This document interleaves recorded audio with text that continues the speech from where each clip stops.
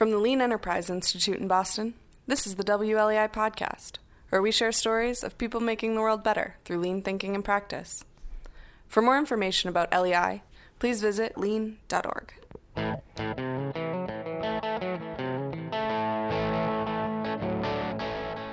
Today, Josh Howell and I are joined by Rivian CEO RJ Scaringe and COO Jim Morgan.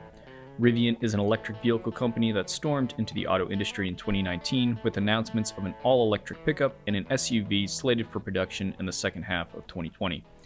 One round of its $3 billion in funding was notably led by Amazon, which subsequently ordered 100,000 electric delivery vans. Josh and I were lucky to spend the day at Rivian's design studio, where we learned how RJ is not just designing products that could disrupt the auto industry in the new decade, but designing an organization to last for many decades to come. Let's get started. I guess maybe to start, maybe you could just describe for us, what is it about this moment in time in the history of Rivian that is makes it such an interesting time for the company? Yeah, well, it's interesting starting a business like this because there's a number of items you need to have at the same time or in parallel, that all of which are hard. So to launch a car company, you need billions of dollars, you need 1,000 plus engineers, you need 250 suppliers providing all the content for the vehicle. You need a manufacturing plant and a manufacturing team to run that plant. Technology has to be proven and tested in multiple winters and summers, and then that technology has to be wrapped in a vehicle that ultimately generate demand that customers will want. So if it's a unique market proposition. And the challenge is the order of operations of how to build all those things when you start from zero. So when I started the company 10 years ago, I had none of those. No team, no money, no technology, no plants, no suppliers, no facilities. And yet you wanted to build a car company. Yeah, and the challenge is figuring out how do you go about building all those things that you need. Even if you had all those things at the very start, it will still take you 4 years. And perhaps the biggest challenge is the capital needs. So you need billions of dollars, but to get those billions of dollars, you need to convince people to give you those or invest those billions of dollars. But you need to do that at the beginning without any of the things necessary to prove you can do it. So to make a very long story short, over the course of the last 10 years, we intentionally built different parts of the business and iteratively refined the strategy, had a major pivot off of the initial product plan in 2011 to essentially what you see today. And really over the last 8 years since 2011, we've been putting those pieces together. And in some cases, the order of operations was not necessarily what we would have liked, but it was required by how we were able to build each of those areas. So suppliers, team, capital, manufacturing. So what's an example of that, the order of operations as it played out in your case? Well, to do anything, you need to have some capital. So really starting with finding the right people to back the business and then developing and building confidence with them. And it's not as if 8 years ago somebody walked in and said, well, here's $500 million, get going. You start with much smaller investment levels and you essentially de-risk different areas of the business. And the areas we focused on de-risking in the early days in order largely to generate stronger support from investors were within the product and technology space. So demonstrating both that we could execute the product, but also that the product was technically feasible. And then secondly, validating and demonstrating that there's a market for what we're building. And today, it's easier to see there's a market for what we're building, but 8-9 years ago, the idea of an electric pickup truck took some more convincing. So, make a long story short, what we're seeing now is actually the culmination of all those sort of parallel build-outs all now being at essentially full steam and starting to come together. So we're very well capitalized. We have a manufacturing plant and a manufacturing team. We have hundreds of suppliers that are deeply engaged with us. We have a team of about 1,600 people developing the products. And then on top of all that, we've wrapped them in a market and brand position that has fortunately really connected quite well with consumers. And part of the strategy was we've underpinned all of that with a really intentional technology strategy where the technology used within our vehicles not only supported our own brand and our own lineup of cars, but very importantly, supports a multitude of different B2B businesses.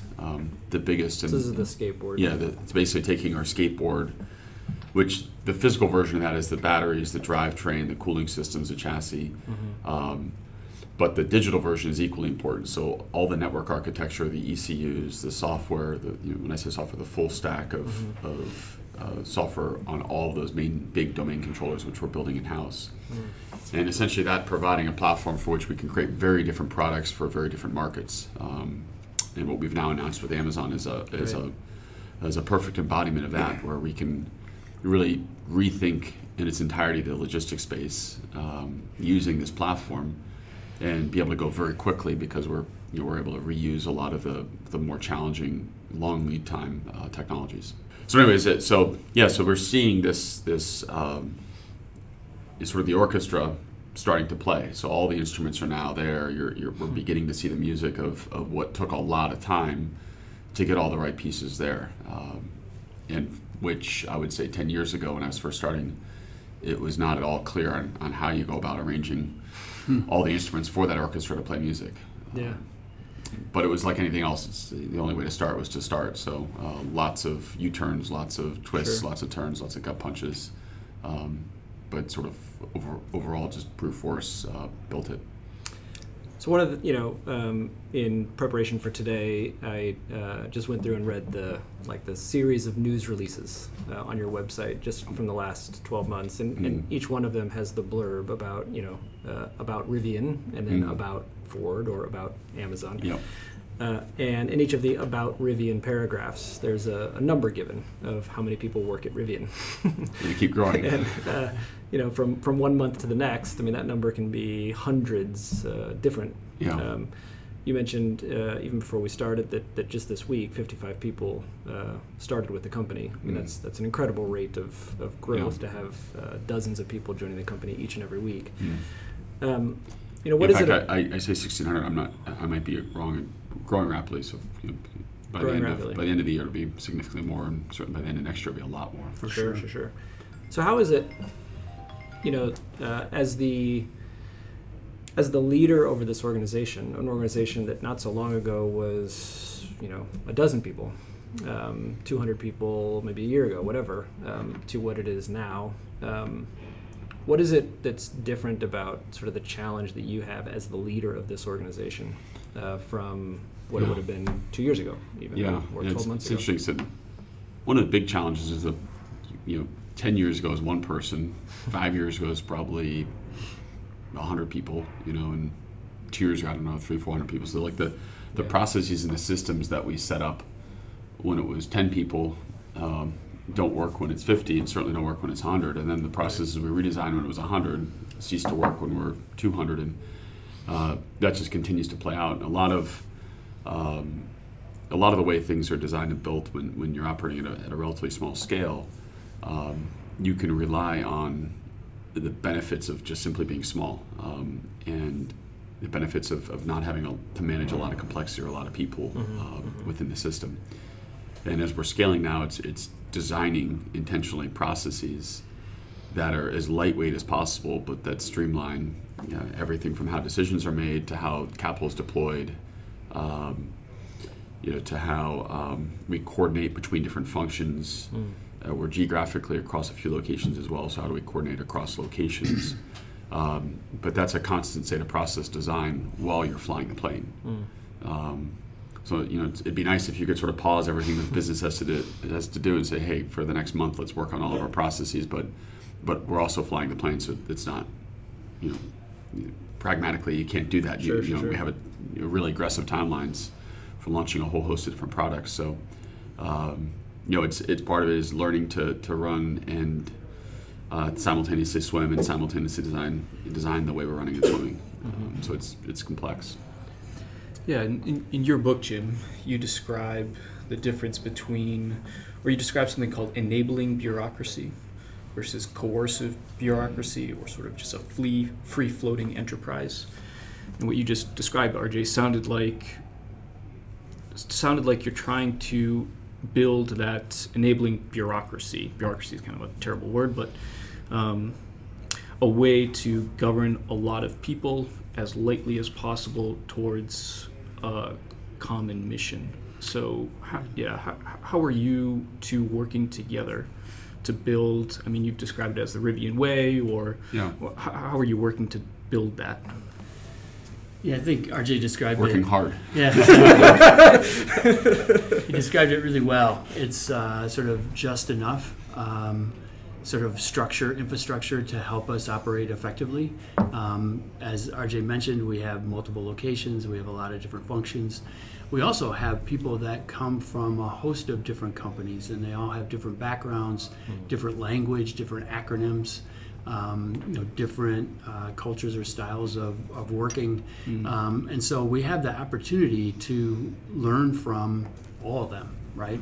And sort of use that knowledge to create a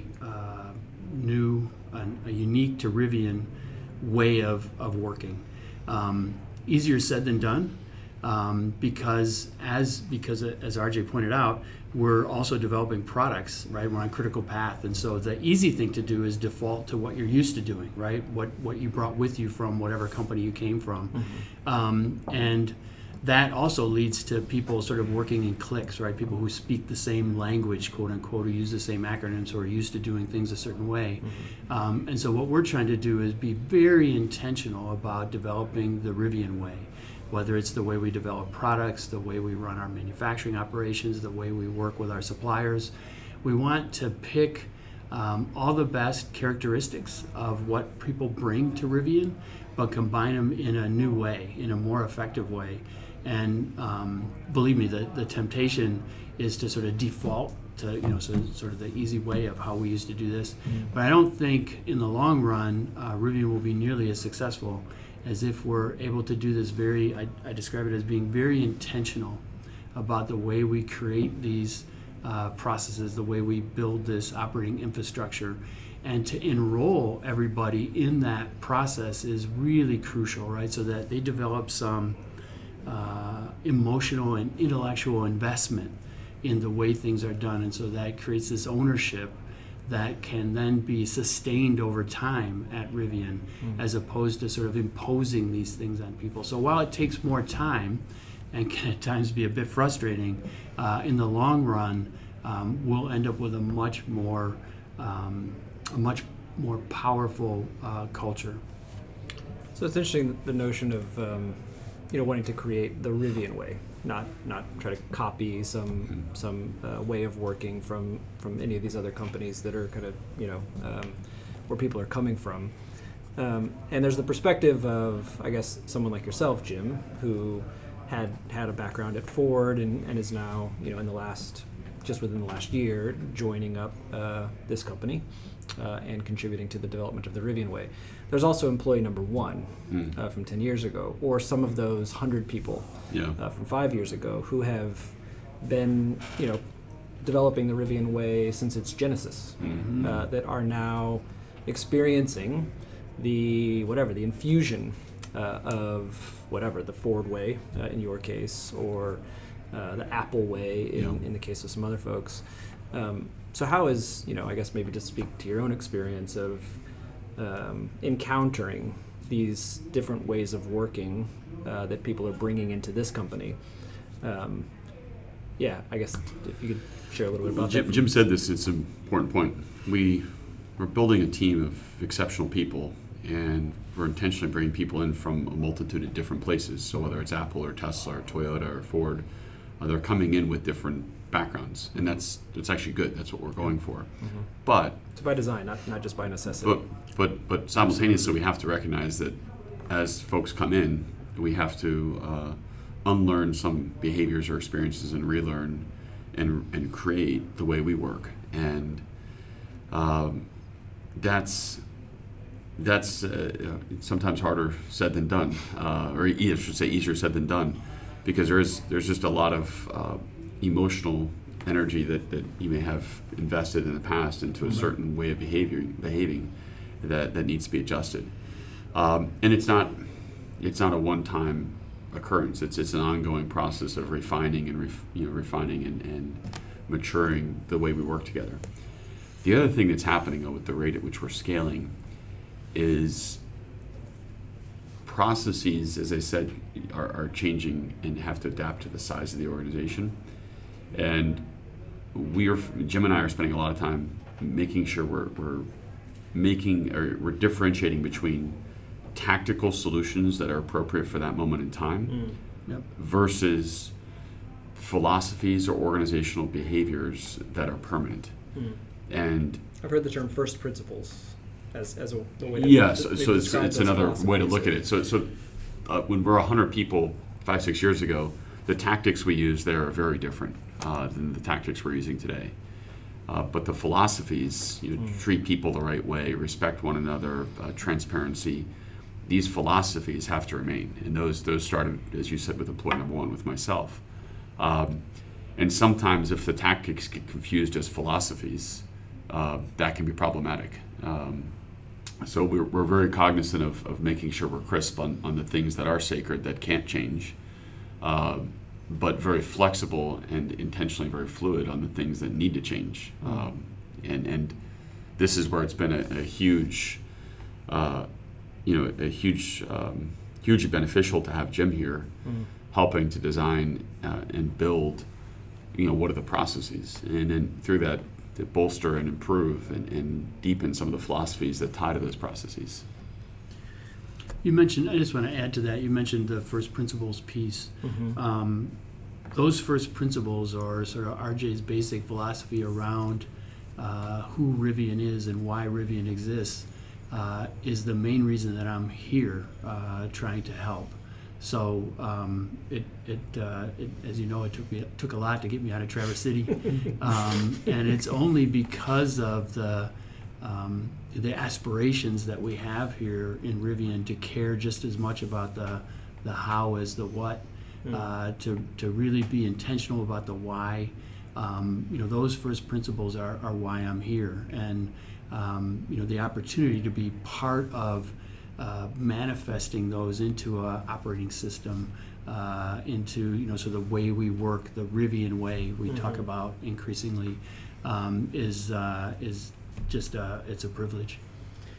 No, go ahead. Yeah, as we were walking around, it certainly struck me that everybody spoke similar to that, Jim. People are here for not just a salary, but because they feel a great sense of aspirational purpose.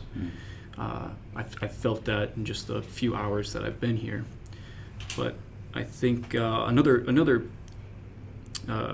big turning point in the company is taking place at Normal, where you are preparing to manufacture your vehicles. And if there is a brown spot in the company, I guess it could be at Normal, because it's previously a Mitsubishi plant. And there's something of an existing workforce that I understand will be returning to the plant. What's been, or how are you thinking about how to take the culture that exists in this office, the offices in Irvine, Palo Alto, and instill them in the plant at Normal?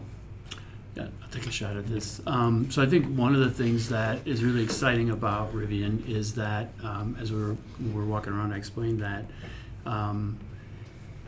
we're not differentiating between sort of roles in the company, types of employees, whether it's software, whether it's the battery labs, or whether it's here, the Plymouth Development Center, or at the plant. The facility looks very similar. We put just as much care into the offices at the plant as we do any place else. We work hard to have the same operating rules in each of the facilities. We really strive to make it almost invisible, sort of where you are once you get inside the facility, if that makes sense.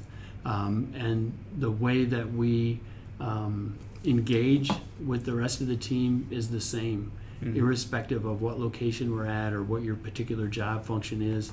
Whether that's RJ talking to everybody. I mean, people at Rivian all sort of value their personal relationship with RJ, and I've seen a lot where he interacts with people identically regardless of where they're at. So In terms of the manufacturing facility itself, the same feel, the same culture, the same look is there as is in each of the facilities. Yeah, and I think it gets back to making sure we maintain that consistent philosophy of how we treat people and how we those behavioral philosophies. So of course, the tactics are going to be different. So some of the details of how we run the plant and how the workforce interacts with the course of their day versus how somebody in, let's say, the marketing team might their day may look are going to be very different. But we come from the same belief system, and you ask the question of what's the process look like at the plant where we're bringing a workforce in that had in large part previously worked in this facility with different philosophies and different operating processes. I actually look at that as a huge strength, and a lot of it is, for us, we're lucky. This is a facility that was commissioned in the late 80s. First model year was 1990, so it's a relatively new facility, particularly in the world of brownfield automotive plants. It's one of the newest in the world that we could have acquired. And the workforce that's there, many of them, their first job out of college or out of high school was in this plant. And imagine coming into this facility in its beginning days and helping to either build it, launch it, or run it in those early years, and then being part of the process of being in that facility for 20, 25 years, and then having to shut it down. And when you're mid-career, and now the opportunity to relaunch that facility, and the energy and the excitement that comes from being part of that relaunch and what that means for the community, it's not something that you could actually buy, that kind of commitment. And you see it in the workforce, you see it in the teams. There's one of the things, frankly, I'm most excited about with the facility is actually the team that we're building there. It's of course, the facility is going to be amazing, but ultimately it's about the people and the operating philosophies and the operating behaviors we set up there. And to have as a backdrop the energy and the passion that people aren't paying attention to whether they're 5 minutes early, 5 minutes late, but rather how do I get my job done the best of possible ways. It's again, you can't buy that. So it strikes me that there's an interesting kind of give and take happening in various ways throughout Rivian between like kind of old, existing, and new, and these things kind of feeding each other. So we just described in one way the sort of flow of the Rivian philosophy, the Rivian culture, the Rivian way, which is new. I mean, this is a relatively new company, and how that's being introduced to an existing and older place, right? The factory Normal, those workers who have had a previous experience.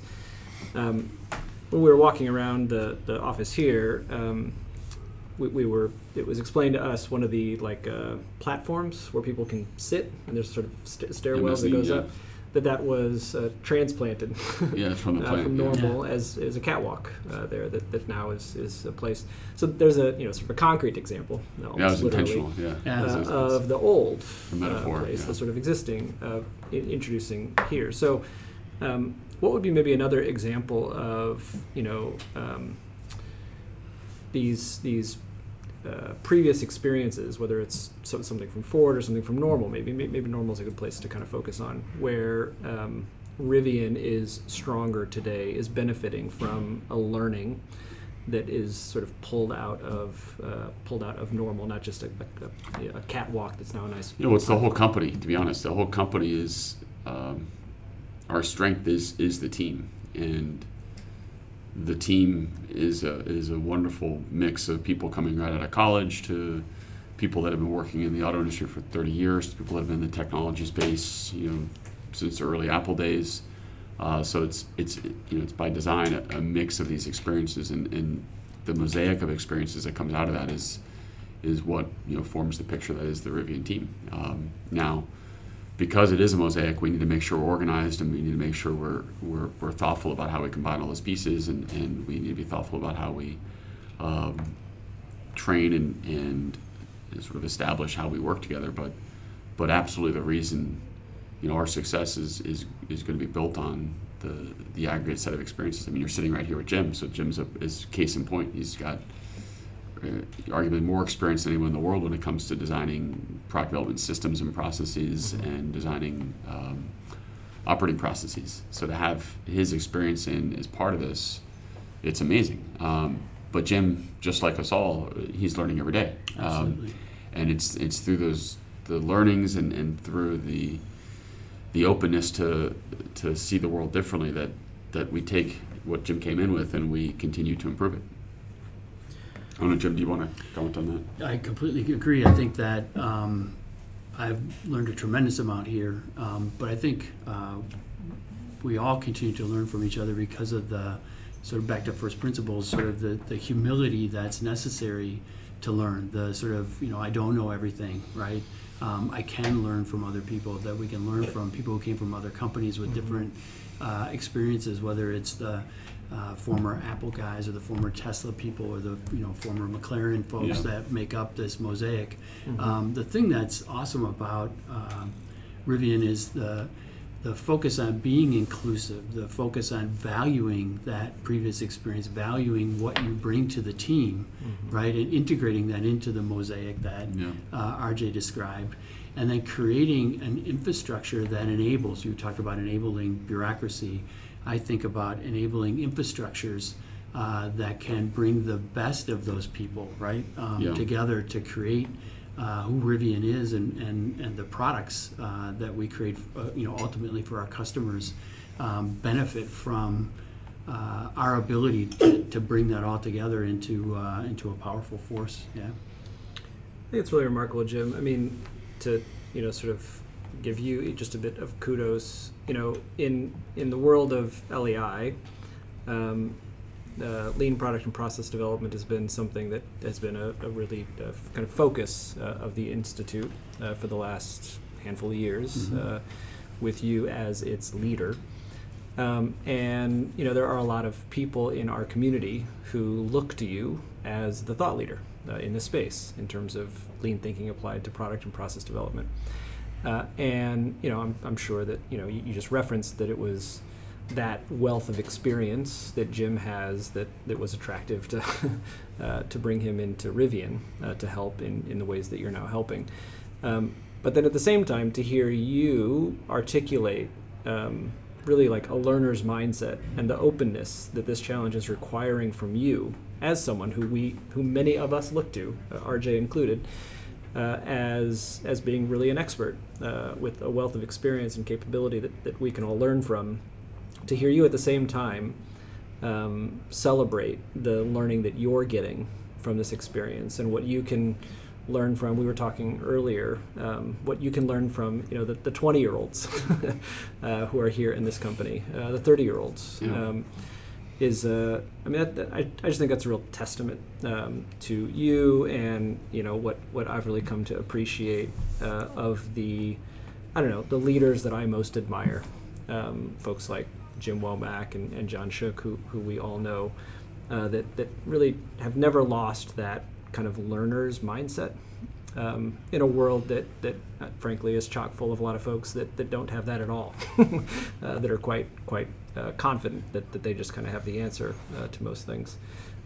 It's really cool that while you're looking to him to come in and really be this expert, that maybe even more valuable to you and the company is the fact that Jim's coming in with that experience for sure, but coming in as an avid, committed, eager learner himself. And if he wouldn't, it sounds like the Rivian way wouldn't have accepted Jim. It's also part of our culture is to constantly be learning and be open to learn, and constantly be checking your assumptions. I think it's really important not only for us as a company, but in this industry with the rate at which things are changing, to be open to constantly learning and constantly reevaluating your assumptions. So that has to flow from you. I mean, one of the things that we've been curious about coming in is, given the extensiveness of the growth and the change that this company has experienced in just the last 10 years, for you personally, what are some of the kind of leadership lessons that you've accumulated over the years? And the fact that you're this open learner and cherishing somebody like Jim who's similar, you're amenable to that. So I don't know. It'd be interesting for us to hear just a little bit about maybe some of the key learnings for you that you've accumulated in the last 10 years. Yeah, it's not a day that goes by that something new doesn't emerge and something to learn from. I think Jim probably taught me 3 things yesterday, and 2 of them were after 9 o'clock at night. So, jokes aside, it absolutely it's. Building and scaling a business like this is incredibly humbling because there's simply so much that you don't know, and because of the nature of how the company's been built, there are so many mistakes that are necessary as part of the growth process. And key for us, the reason we're sitting here today is the ability to recognize where things aren't right and the ability to adjust. So if the way that I originally envisioned the business, or the way that I originally sort of sold the business as we're looking for partners, investors, was the same today as it was 9-10 years ago, we wouldn't be sitting here. So I say to my wife all the time, one of the most important things I think for me is to remain idealistic, which means to remain curious. It's actually one of our core behaviors of the business is to stay curious. And implicit with staying curious is also, learning is continuing to observe all those things that you can do better yourself. So for me, I'd say one of the biggest learnings, and ironically, it's if you'd asked me a long time ago what I thought was the most important thing for the business, I would have said it's about people, making sure you understand the strength that Jim has said to me a few times. The strength of the pack is the wolf, and the strength of the wolf is the pack. But really understanding that it's the strength of the team and the way that the team works together, and the combination of skill sets necessary for a team to be successful. I would have spoke to that 9 years ago, but it's not a day goes by where I don't realize that even more so. So if I could go back and give myself advice, I would have sort of repeated that and said, hey, really, it's about the team. And it's so easy to say. You ask 10 founders what they think, what's the most important thing, they'd likely say it's the team. But really believing that, and then really deriving action from that in how you recruit, how you promote, how you provide feedback. When you have to make hard decisions, meaning when you have the wrong types of people in positions within the company, removing those people, how you go about removing those people. These are all things, each one of those embodies many, many learnings for myself. And of course, with that, many mistakes, I'm sure that, in hindsight, I would have approached differently, but it's the acknowledgement of how to do those things differently that then informs the future actions. Just to kind of get a little bit more specific, Jim, you've been at Rivian for how long now? 5 months, 6 months, something like that. And full time, sort of. Yeah. He's been involved for a while, but for a while. But 5 or 6 months, you've been coming here, right, supporting the company. First as interim CEO, now as COO. But I was never a CEO. Oh, sorry. Did I say CEO? Yeah. I meant to say COO. Some days. Sorry. COO. And I'm just very curious. We're talking about learning. RJ, you mentioned you've learned a few things from Jim last night, late. But what are some specific things, takeaways you've received from Jim that have changed how you behave? And vice versa. I'll ask Jim kind of the same question, but maybe starting with RJ. I actually, what I said there is really the broadest, the categorization of how to build teams. And in building a company, there's always gaps. There's lots of gaps. So I think on day one of the first year, year one, I was everything. I was everything from the janitor to the head of CAD to the head of design to the head of HR. So because of that, the ways in which we executed certain things weren't going to be as robust as we would like. Today, a lot of those gaps are filled, but gaps still exist. So within that, the roles for all the individuals within the company are also evolving. And a big part of designing the company for growth is identifying where our strengths and our weaknesses are, and when we identify strengths, making sure we apply them in the right place. When we identify weaknesses, making sure we respond in the right way. there's many ways to respond to a weakness, and oftentimes it's looking in the mirror and saying, how can I? Jim talked about it before. How can we set up the scaffolding better? How can we set up the organization to enable this weakness to become a strength? And I think we're doing that, beautifully right now. I mean, it's always something I wish we could go faster on, but we're identifying ways to get the absolute most out of our people and play to our team's strengths. And then where we see weaknesses, understanding the root issue of what is, if something's not working well. Very often it's easy to point at a person or an individual or something technical, but often it's more nuanced than that. So you guys are familiar. What are the 5 whys? Like, really, let's understand what's really not working here. And that's something Jim has coached me on a lot, which is making sure we ask the second, third, fourth, fifth why, if you will, to make sure we don't immediately think a problem is what our initial sort of exposure or visibility to that problem might be. Yeah, I think for me, I mean, there's so many things. First of all, technically, I've learned a ton from RJ in terms of, the propulsion system that we have. All this stuff has been very unique to me. Our battery systems. It has been an incredible education from a guy who comes from the internal combustion world, and I've just learned a ton. But I think the thing that stands out for me most in terms of what I've learned from RJ is his ability to think 6 steps ahead. I think that's what helps make him such a successful entrepreneur. It's what helps him, be an effective leader.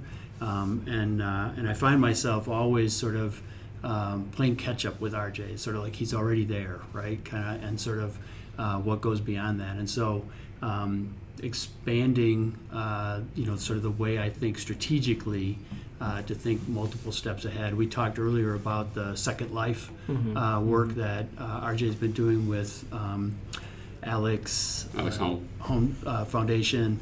But I mean, we could go on and on in terms of thinking through our distribution, service, whatever models as we think through the business. I think that's where I've learned a ton from RJ.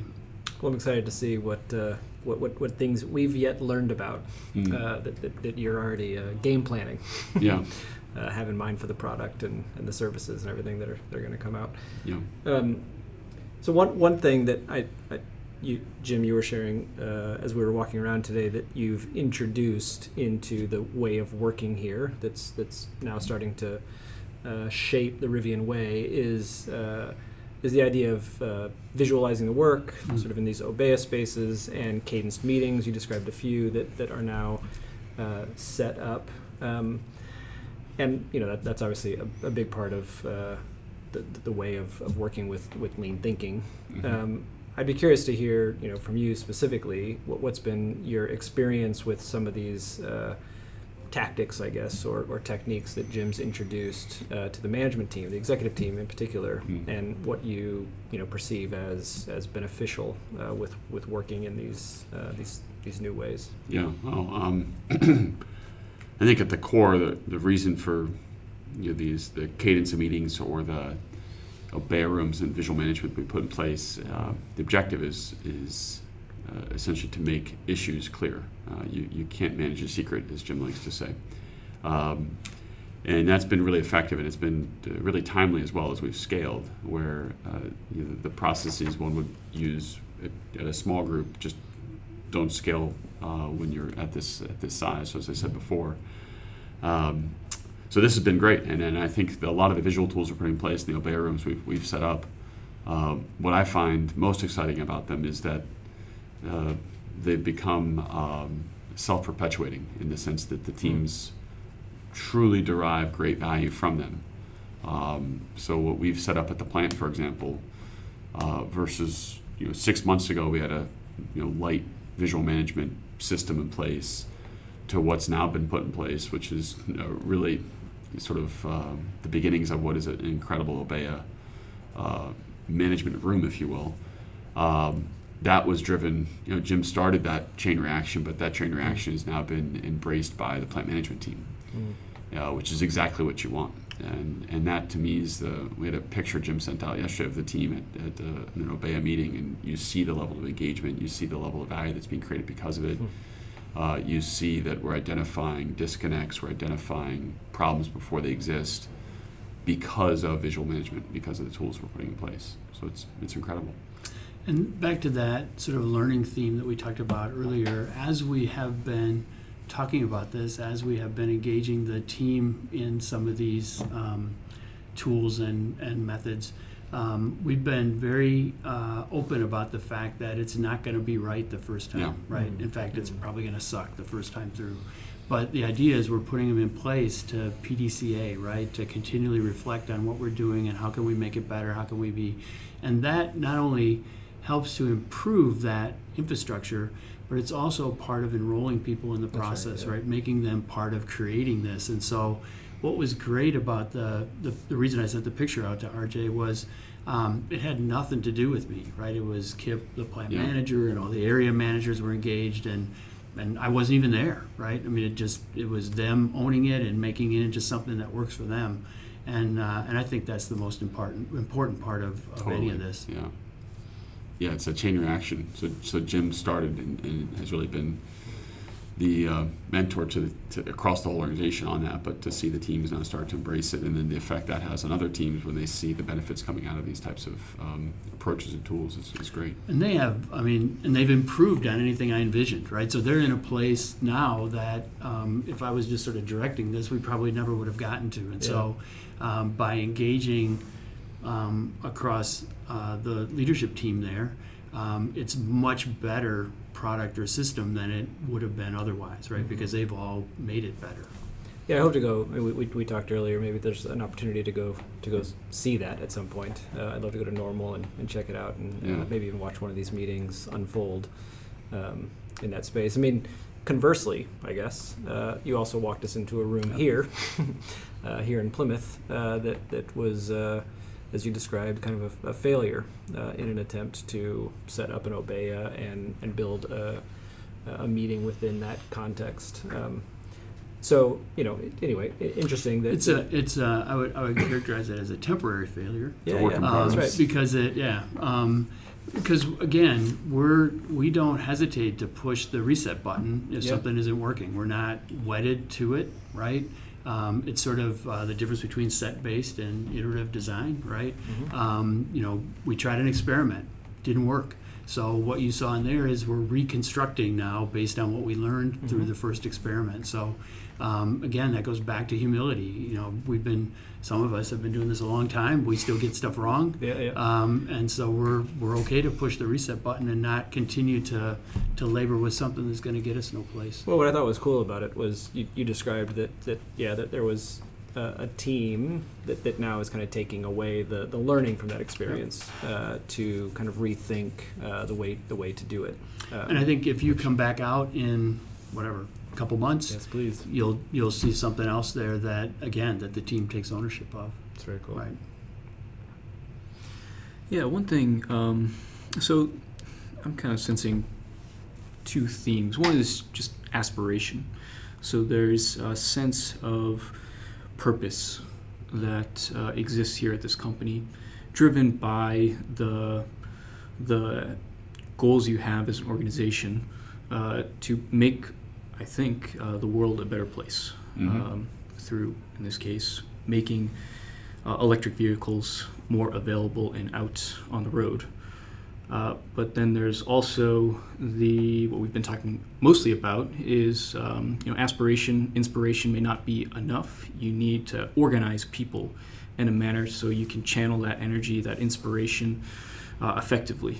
But I would like to kind of explore the aspirational part of the company with you, RJ. I mean, what sort of context, what kind of vision are you trying to create? And it appears you certainly have created it. You can feel a sense of dedication to the people in the company. But what environment are you trying to create, and what vision are you trying to set for people at Rivian? Well, as you look at what's happening within transportation, we're going through, you talk about an inflection point for the company, we're also going through an inflection point as a society and how we think about moving people and goods. and it's a necessary inflection point. If you zoom way out, the way we move around on the planet today, and for that matter, the way we power our lives, is almost entirely based upon fossil fuels. And it's an interesting challenge of timescales where the fossil fuels that exist on our planet today were built up over the course of approximately 300 million years, and we're consuming at such a rate that we've used about half of that in about 100 years.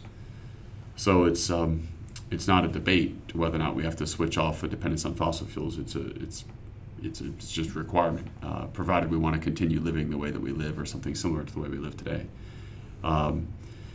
What's interesting is if we're consuming at like 1/3 millionth of the rate that we consume today as a planet, you could just continue to allow for fossil fuels to replenish themselves and live off of fossil fuels. But given the size of the human population on the planet, it's simply not possible.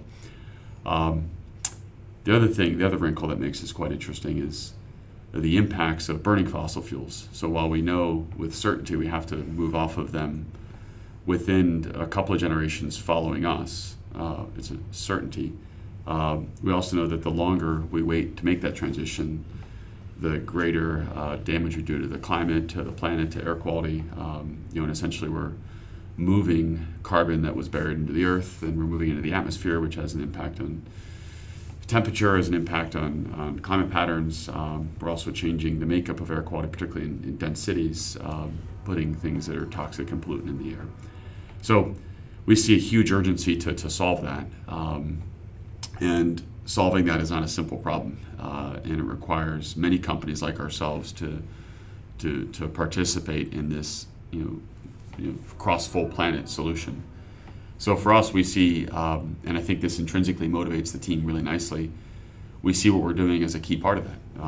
In the personal vehicle space, we're creating products that help generate excitement and awareness around electrification. We're seeing other companies respond to some of the things that we've built, which we love. That's a really good thing. It's awesome to have more variety of interesting and desirable electric vehicles. It's also important to have consumers want those electric vehicles.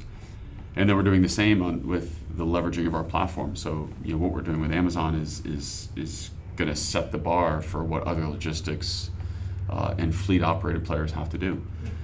So just that strategy and its role within, from a humanity point of view and from a social point of view, creates a level of motivation that can't be fabricated.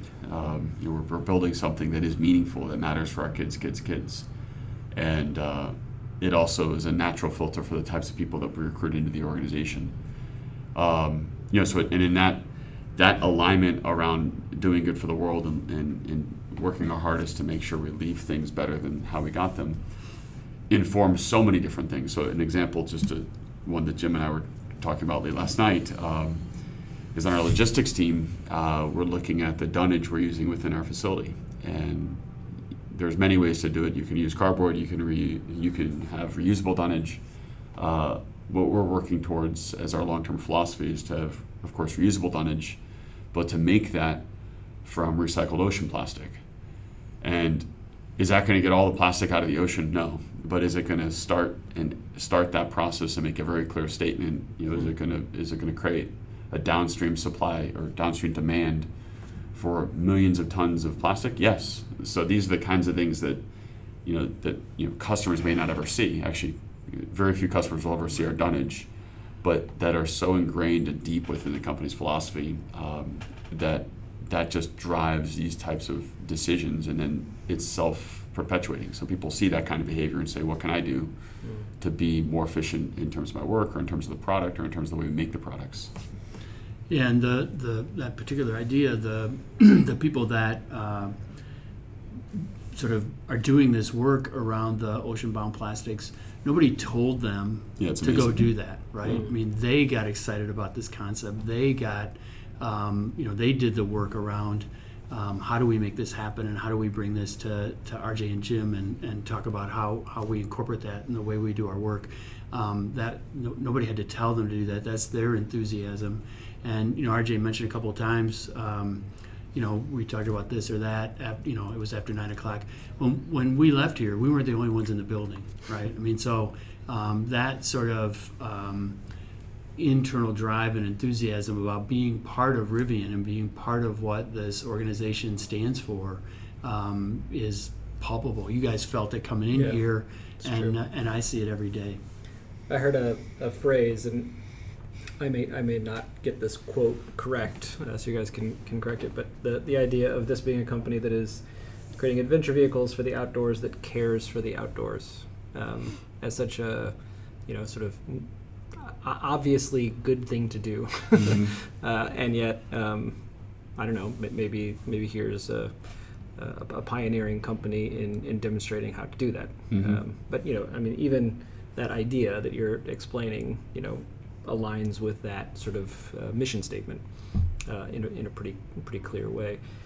It strikes me that there's a corollary, almost, statement that describes also the company you're building as a company that is for customers, of course, to create, to sort of inspire adventure, provide means by which that can happen, but that is also very committed to caring for the people here who are participating in that. So you described it's not just a company focused on the what, I guess, the car and what that's going to mean for customers, but it's a company that's also quite caring about the how and the experience that your 1,500, 1,600, 2,500, whatever that number happens to be on a given day, how they experience the Rivian way, I guess. Yeah, the organization is actually the most important product we have. We could create a great first product, but if there's not an organization that's robust and built upon solid foundation sitting behind it, the second, the third, the fourth product, so to speak, won't be there. So that we're very cognizant of that, and that's something Jim is a huge advocate for, and has really helped us think about that as well, is the organization as a product. And being very intentional, right, about the way we develop the organization, just like you're very intentional about developing the ultimate product that goes to your customer. So one thing we were thinking about, so there are people who are going to listen to this conversation, going to listen to this podcast, and we were thinking in preparation for today about in what way will this conversation be relatable, or will folks who don't work at Rivian, how will they connect to a conversation with you and a conversation about this company? Because there aren't really many other companies like this out in the world. Their experience is going to be very different. Your experience at Ford was very different. My experience at Starbucks is very different. These were companies that were, Matt used a term earlier, these are companies that are primarily kind of brownfields that exist. They've been around for a long time, and so there's often, especially for the kind of lean person in the company, or just any kind of a change agent, any kind of a leader, there's the challenge of trying to influence a brownfield, right? Influence an existing culture to maybe be different. And so oftentimes those individuals, I have been one in various situations, sort of lament that challenge. If it wasn't for this brownfield, if it wasn't for this existing culture, if it wasn't for these, the years that this company has, I could lead the company to operate more effectively, to perform at a higher level, to practice lean thinking, whatever they may be trying to do. Whereas in this situation, there maybe is a brownfield in Normal, Illinois, to some extent, but in really everywhere else, and probably also in Normal, there's really a clean sheet is the phrase, I guess, that I've heard quite a lot today. Or greenfield is sort of a concept that folks are familiar with. Anyway, folks often long for an opportunity where there's a greenfield, where there's a clean sheet, where they can just sort of do it right the first time, as if that would be a different and maybe less challenging experience than they're having in their brownfield.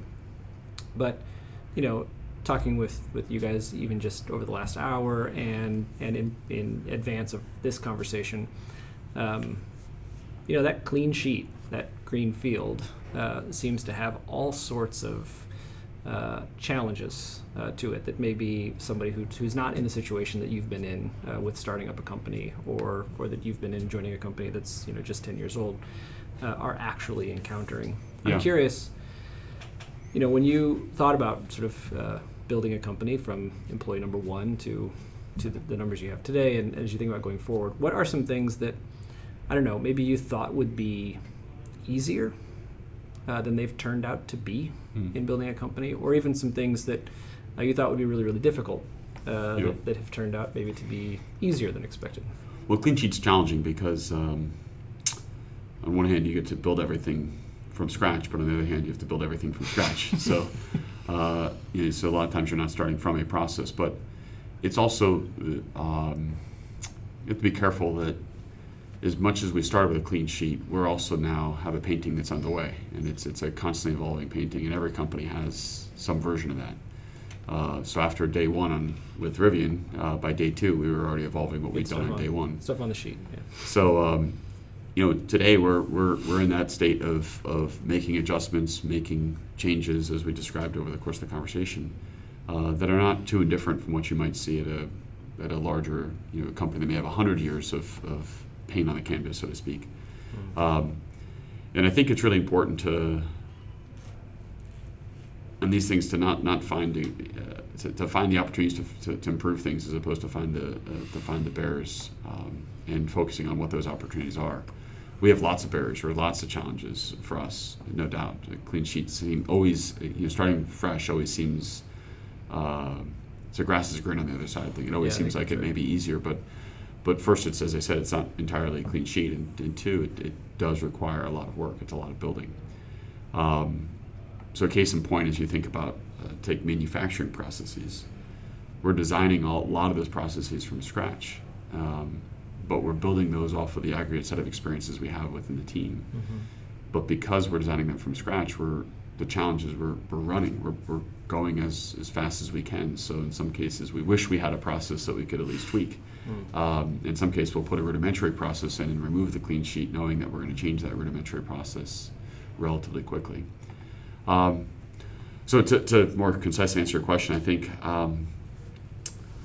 one of the most important ways to look at clean sheet, brownfield, regardless how you look at it, is to find opportunities for improvement and be optimistic about hunting for those and going after them.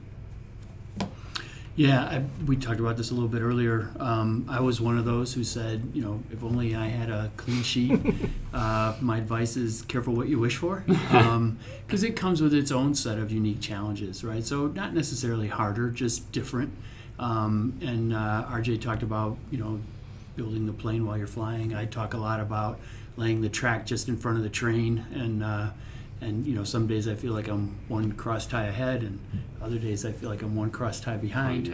And so it's different challenges, but it's incredibly exciting for me, and I think that opportunity inspires a lot of the people who are here. So when I talk to people who are joining us or thinking of joining us from other OEMs, sort of companies that have been around a lot longer, I spend some time talking about the challenges are different here. It's not the same as fill in the blank wherever you came from, and it's for some people that's really exciting. For other people, it's it's super scary. Yeah, often when I meet with folks that are thinking about joining the company, I'm always very clear on this, and I say, part of being a Rivian, this is, if you like hiking, there's hiking where there isn't a trail or where the trail is very loosely defined, and then there's hiking where there's a paved trail. Both are forms of exercise, but this, without a paved trail, it's a very different experience. And for some people, they prefer that, and we're always we've gotten much better about it, but we're very precise about how we explain that to people before they come in, to say, look, this is a steep. This is going to be different. This is a steep and difficult, but highly fulfilling climb. Mm-hmm. Mm-hmm. So the question that Jim gave us to ask you oh boy. Before you walked in, so why in the world did you want to start a car company?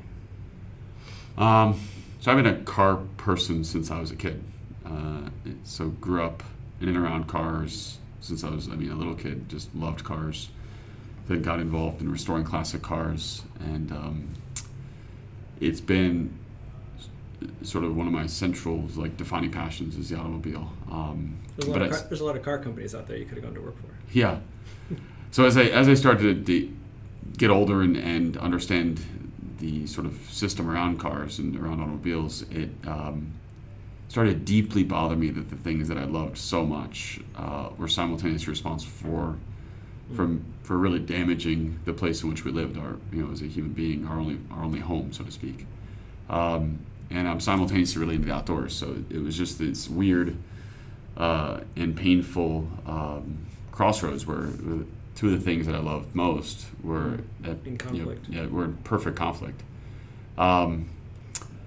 So decided to really study that and go into that, and by the time I was maybe 20 years old, I knew I wanted to start this company, and then it was just a question of when and how. And if you asked me, when I was 20 years old, how I do it, I would have said I'll probably go work somewhere for some time, but ultimately the circumstances evolved such that I started the company much sooner, and certainly glad that I did. But it was really at the nexus of how do we create vehicles that are simultaneously exciting and will inspire people in the same way that cars inspired me as a kid, but then also enable and promote the outdoors. And you hopefully can see that in our brand. That's very much what we're going after. Yeah. Well, Jim, who did step away, says he asked you that sort of essentially that same question when he first met you back at MIT. Why in the world would you want to start a car company? Yeah. And so he's been curious as to whether your answer today is the same answer that he received back then or not. Back then, yeah, it's probably even sharper. So I met Jim Womack when I was at MIT long time ago, and he was giving a course that I was sitting in on, and near the end of the semester, I went up to him and said, "Hey, I'm thinking about starting a car company. You guys know Jim Womack." So yes. That then began a 20-minute set of questions, which were both highly interesting, highly humorous, and highly challenging. Yes, of course. But ultimately, it was really that desire to create something that could simultaneously satisfy both ends of the spectrum. Drive towards sustainability, but also enable enthusiasm for the automobile. Cool. Well, since Jim's not here, I'll let you know he thinks you're nuts.